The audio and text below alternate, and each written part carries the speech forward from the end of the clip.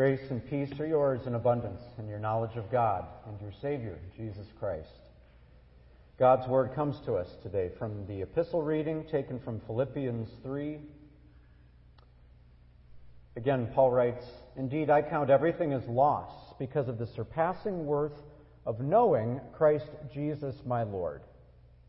For his sake I have suffered the loss of all things and count them as rubbish, in order that I may gain Christ and be found in him, not having a righteousness of my own that comes from the law, but that which comes through faith in Christ, the righteousness from God that depends on faith, that I may know him and the power of his resurrection and may share his sufferings, becoming like him in his death, that by any means possible I may attain the resurrection from the dead. Not that I have already obtained this or am already perfect, but I press on to make it my own, because Christ Jesus has made me his own. Brothers, I do not consider that I have made it my own, but one thing I do, forgetting what lies behind and straining forward to what lies ahead, I press on toward the goal for the prize of the upward call of God in Christ Jesus." This is God's Word. Over the last couple of weeks, college basketball fans watched in amazement as a team from St. Peter's, a school of less than 3,000 students, made it to the Elite Eight, just a few wins shy of the championship game. The St. Peter Peacocks, with no real stars to speak of, embodied the role of the underdog with teamwork and determination.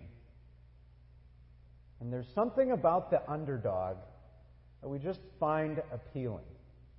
We love to hear about people who persevere against great odds. And continuing with the athletic theme, the Apostle Paul compares the Christian life to a race in today's epistle reading.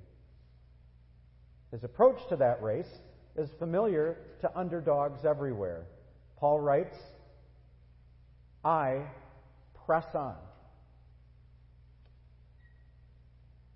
Wherever you are in the race of life, may Jesus inspire you to press on, to persevere in your faith and in the mission that he has given you. The Apostle Paul knew all about performance. In fact, in this letter, just before what serves as our reading for today, Paul builds the case for his being the best religious person the world had ever seen. If good standing with God depended on performance, Paul says, he would have been MVP. So imagine reaching a point in your life where you would call that way of thinking waste product. That's what Paul does here. He says, all of my right thoughts, all of my right answers, all of my right actions are trash compared to the riches that are found in Jesus. Now, that's not how our underdog stories usually go. We usually hear about the boy who would shoot baskets until after dark, or the girl who stayed long after practice, or the one who studied the hardest, out-prepared their competitor. Paul dismisses his own efforts as junk when weighed against the efforts Jesus made to save him.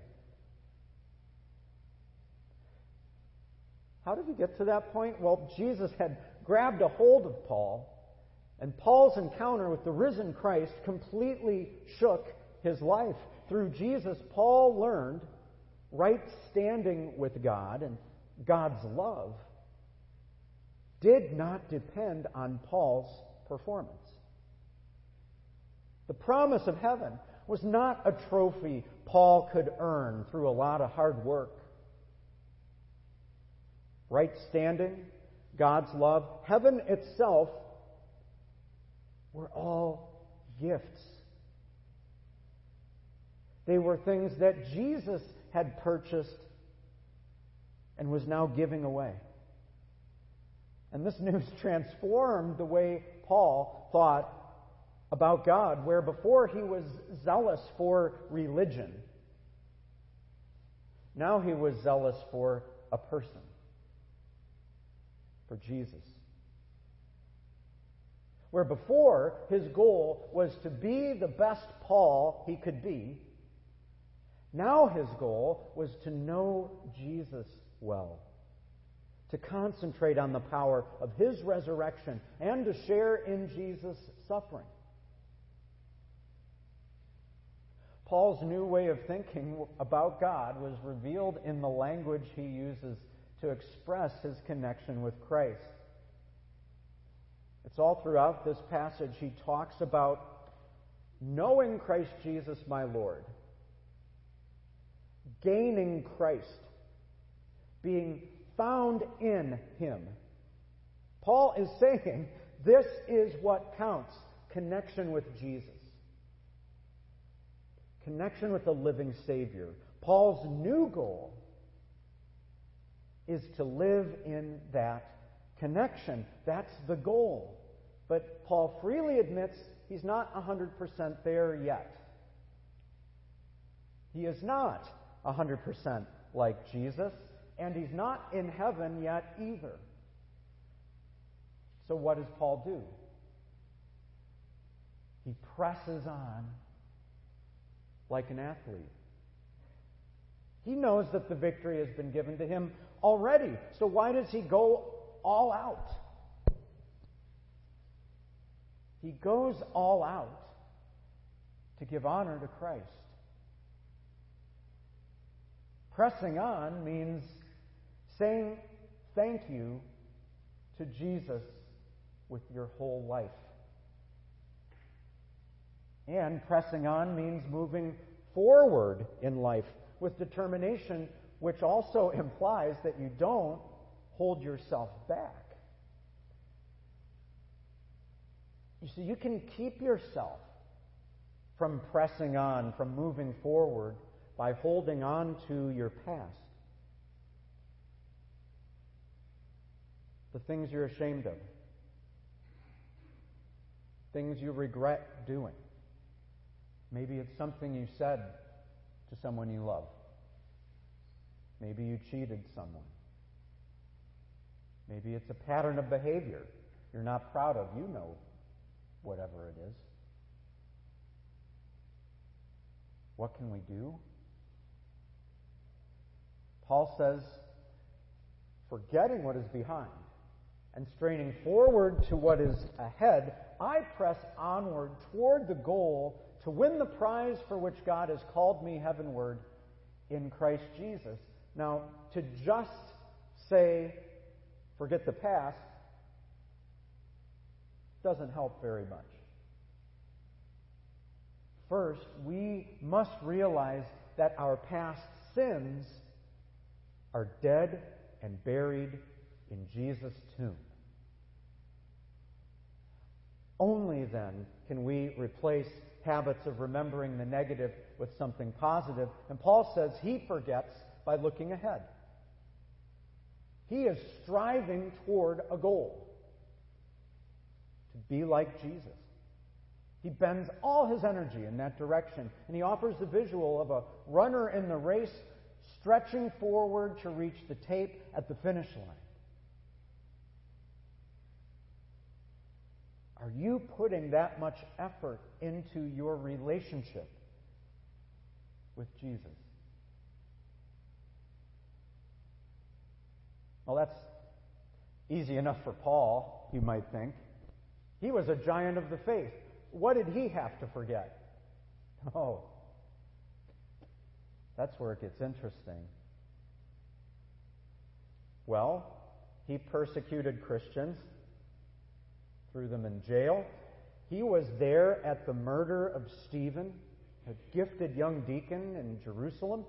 He spent years trying to earn God's blessing by doing all the right things, but when the forgiveness of Jesus washed over him, the truth of God's amazing grace enabled him to see that the past is gone.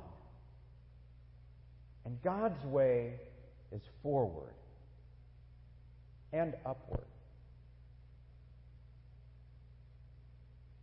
If you have felt the pull of God's love and dumped your sins at the cross of Jesus, then Paul urges you in the strongest possible terms to forget them.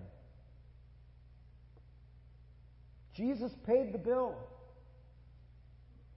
God has forgiven you. He will not keep bringing it up again and again. There is nothing on your record. Jesus erased the strikes against you with his blood. The way forward is to become like Jesus. How do you do that exactly? Well, it happens when he speaks and you listen to what he says in the Bible. When you speak and he listens in prayer. When he feeds you at his table in the church. As Jesus pours himself into you using words and bread and wine. It happens when you remember the connection that you have with Jesus, which began with your baptism. Drink deeply from these sources. Put your bucket down into them. Stay hydrated, we might say today.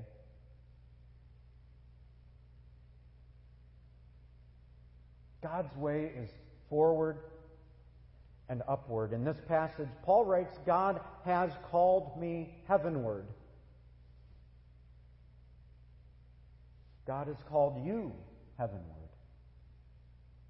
Paul coaches you today to press on towards this goal with all the determination that you've got, with confidence that you're destined to stand in the winner's circle thanks to Jesus.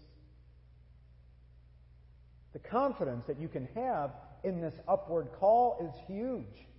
It has the potential to change your whole outlook on life, death, and what comes next. And let me give you another sports analogy to explain this. If you've ever played golf, and you know what it's like to stand over a 3-foot putt, and this putt is pretty important. You're putting yourself under a lot of pressure to make this putt. So what do? You choke. You miss it. But then what happens? Have you ever done this? You take your ball, before you can even move, you take your ball, you put it right back in the spot where you started. You hit the same putt again. What happens? You drain it. Why? What's the difference? The pressure's off. You're not thinking about yourself. You're not thinking about what happens if I make it. You just make it. There's no pressure. You're free to take aim and swing. I say that to say this. Jesus has removed the pressure of the upward call to heaven. You are going there because of him. Jesus took all the consequences of sin on himself at the cross, which means you're free to just live for him. There's no fear. You can take aim, hit the target of a life that will please him. So swing freely. Serve with excellence. Love generously. Press on. You run for the champions team.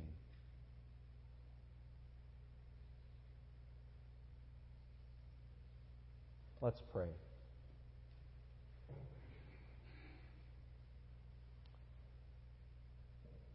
Father, Son, and Holy Spirit, help us in every way today to make this prayer our own.